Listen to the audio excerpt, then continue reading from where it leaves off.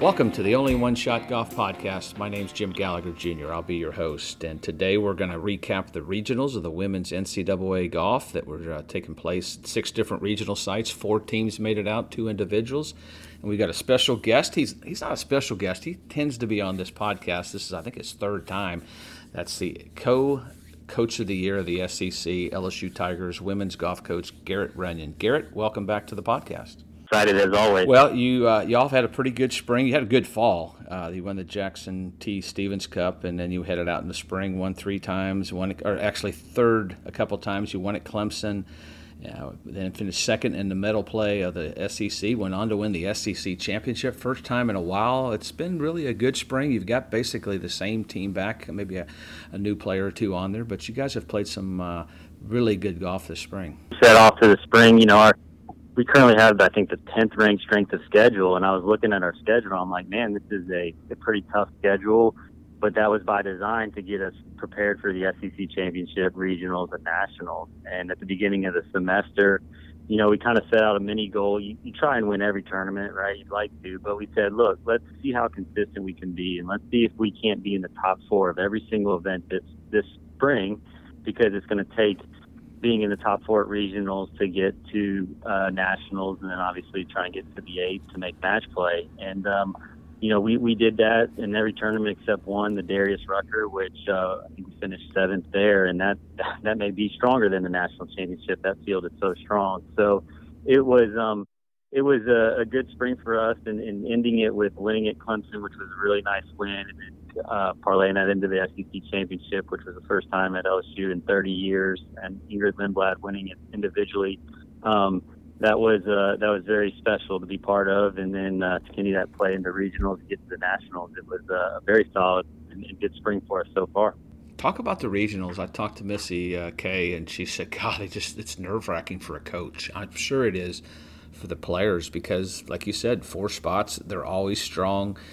Probably the 6 or 7, 8 teams can make it out there. You get some of the other teams to get the automatic bids, but for the most part, saw a few upsets in those regionals. But take us through some of the things, the nerve-wracking week, and how do you prepare? Because y'all went out to Stanford, which is completely different grass. I know you kind of put your schedule around different courses, different grasses, but explain to listeners kind of the pressure that goes into the regionals, knowing it's either this week or you're out. Regionals is certainly, I know it's nerve-wracking instead, and it's not so much sometimes where you go, but who you go with. We got shipped out to Stanford, which was a long trip for us. We went a day earlier than we normally go and returned a day later, and it's different grass, different weather, like you mentioned. We had 3 of our ladies. It was their first time in San Francisco, or first time in California, period. And so you go out there and you look at Stanford on their home course. Okay, they should advance. They're obviously a really strong team at their home course. And then you look at Southern California, short trip for them. They're used to it. Pac-12 regionals last year. Regular events at Stanford.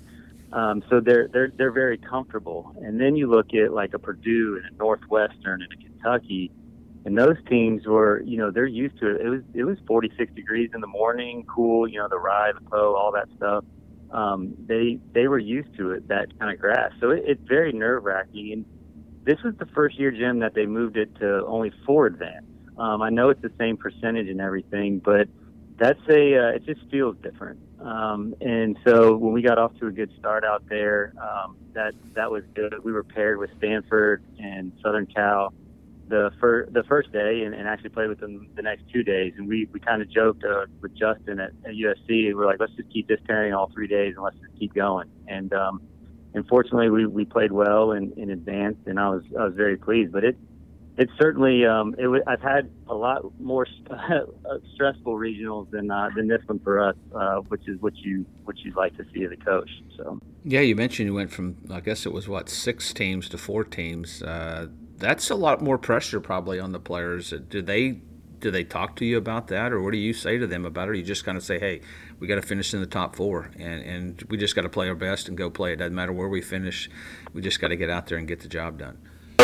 It doesn't leave as much room for, if you stumble out of the block. Like I mentioned, I said, Fortunately, I had played in a regional at Stanford, and I went out there with the men in 2019 for regional. So I was familiar with the course. Alexis Rather, my assistant, she had been out there, I think, in 2012 or 13, but none of our ladies had seen the course. So you have one time to see the course and get used to it. You're going against the other teams that have seen it a bunch.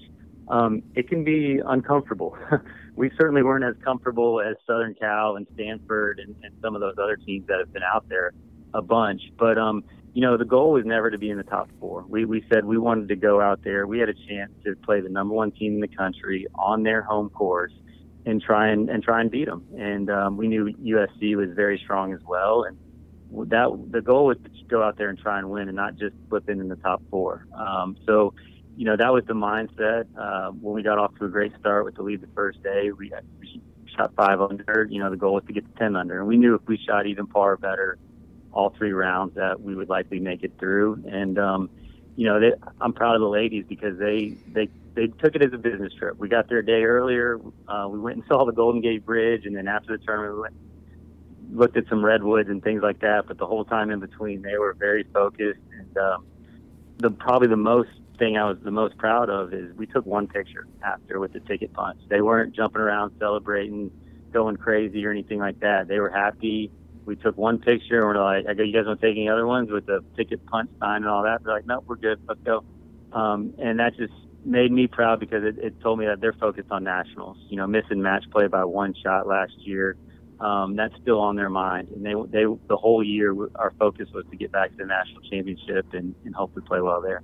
Yeah, I think that maybe the pressure was off because you had a reason to, maybe a little bit of chip on your shoulder attitude because you did miss the match play last year, and your team's already had that 1 year experience too, basically together, and they've really kind of gelled. I just think you played a tough schedule all year long. I think that helps. No question that you're playing against the best. You have to do that. I know on the men's side they've got to have the 500 rule, and Alabama was, I think, a top 35 team in the country and didn't win enough to be eligible. Baylor men, who also have a good team as well, didn't make it because of the 500 rule. But it's an interesting rule. It's on the men's side. The women's side doesn't have it. And I've talked to coaches about it. They kind of like it, but you want to play against the best. I think that's the key to when you get to nationals, that you're not intimidated when you get there. But you've got some players with that experience. How do you prepare now going out to play at Grayhawk? Back on probably overseed Bermuda fairways, but kind of similar grasses, but a little bit different to play in the desert. How do you prepare the team for that? Part of our preparation started last March. We went out there and played in the Clover Cup at Longbow, so we got a little bit of desert golf in. Mm-hmm. And part of the reason I scheduled that tournament was, 1, it was a good tournament with a good field. 2, it was to get us a tournament in the desert. And 3, the tournament ended on Sunday, and our practice round, or our spring break, started that Monday. So we stayed an extra 2 days, and we went out and played Grayhawk. Most of the ladies had already seen it from the national championship the year before, but we used our spring break to go get another practice round out there, get a little more fresh, get a little more comfortable. So that was part of it. Now our prep from now until we get out there is honestly, Jim, is just rest. We flew back a day later, coming back from Stanford, and we turn around and we leave, 5 days later. And the national championship, it's a long, long week. And the biggest part is just being hydrated and rested. We'll certainly practice and whatnot, but I remember last year we had like 4:30 wake up calls because we had a 6:20 a.m. First tee time and things like that. So it's a long week, and I think being fresh and mentally prepared is a little more important than going out there and staying on the range for 4 or 5 hours hitting balls and things like that. You all done with finals? Because I think finals were maybe the week of the regionals or leading up to that, because a lot of schools were going through finals. I mean, that's another thing you got to kind of prepare for with different schools in the postseason, is having finals for school. Fortunately, a lot of our ladies they were able to take a few of them before regionals. We were trying to get them all their homework and everything done before regionals to get that off their mind. A couple of them still have a few exams left. They're taking them today and tomorrow, and that we end on Saturday, the 14th. So we'll be done completely with school, and by the time we get out there, they'll be completely finished with finals and exams, and that's a big deal, because I know some schools on the quarter system or end a week later or things like that, they still have that on their mind, and some of them might be trying to study out there. And I don't know about you, but I never wanted to be at the national championship and worrying about making the cut, making the final eight, and studying first class. No, I think we had finals right after, because we were on the quarters, or right in the middle of it, and it's completely different now. They do everything online, and it's a focus away from what they're trying to focus on, and that's to win the national championship. And like you said, it's a long week, but it was interesting. I know when we think about, you said you had target score, you felt like if you were even par, you were going to make it. So do you have a target score, or what do you tell the players? Like Sissy and I were talking about, usually on tour, if you see what the scores are after 18, you can kind of double it, and you got kind of pretty good idea what the cut is. And she kind of went with that theory this year. But there were some pretty good scores in all 6 regionals. But do you all come up with a target score, or do you just have to play it day by day, or do you try not to get too far in advance? We'll go back and look at what the scores were last year at the national championship, how, there's a few key holes, a few of the how the par fives play. Were they going real deep on the par fives? Or were they playing the par threes? All those things will kind of give you an idea. And then you may get out there and it may be blowing 20 miles an hour. It may be, it may be calm. And that's all part of the kind of the golf IQ I talk about with the ladies. A lot of times it's not what you shoot, it's who you beat. And there'll be times at practice when it'll be raining or blowing, and I'll say, what's a good score today? And they'll be like 75. And we all kind of guess and see if we're all right around there and play and see what it was. And there'll be days where it's like, okay, what's a good score? Well, I think 69 is a good score. So if you go look, last year in the national championship, I think Stanford won the stroke play portion at 10 under, and then it kind of went 3, 5, 7, 9 over par, and then right there at the cut line was right around 20 over par. And like I told my ladies, they know it always comes down to one. So it'll be down to the details. And we'll see once we get out there what kind of weather we have. It's in Arizona. Most of the time it feels like you're playing in a dome. So, and these are some of the best players in college golf. So you got to play well. And that's kind of how we'll judge. You'll get a better idea after the first day and some of the pin positions and what they're doing and stuff. But that'll be all what we do to kind of prepare for that. It's interesting when you look at who got in through the 24 teams and all, but most of the teams that probably should have gone through got through. I think 19 teams were in the top 25 got through. And I know the NCAA in basketball, they love to see the underdog story, but it looks like the 6 regionals kind of panned out. You had a couple upsets with Mississippi State maybe sneaking in there, but they had a good team. Were trending in the right direction. TCU got in, Purdue, of course, got in. That were maybe just outside that number, but for the most part, you got some of your best teams. But like you said, it's a long week. Y'all will play 54 holes and then cut down to the low 15 teams and then down to the low 8 for match play. So it's a long week. It's going to be hot, but it's good to see y'all back out there. I'm looking forward to being on the call and being out there with you. But I appreciate you spending some time with us, and good luck. And tell the ladies we'll see them out there. It had to be the Garth Brooks concert that got us all going as we went there. He was in Baton Rouge. It had to be that momentum that took you out there to Stanford, didn't it? The energy in front of 110,000 people singing "Callin' Baton Rouge" and having a little earthquake register in the seismograph machine building down the road. That was I can't say I'm a huge Garth Brooks fan or anything, but that was pretty cool. It was pretty cool watching Garth Brooks in Tiger Stadium and 110,000 people singing "Callin' Baton Rouge." So, looking forward to seeing you down in Arizona, and thanks for having me on, Jim.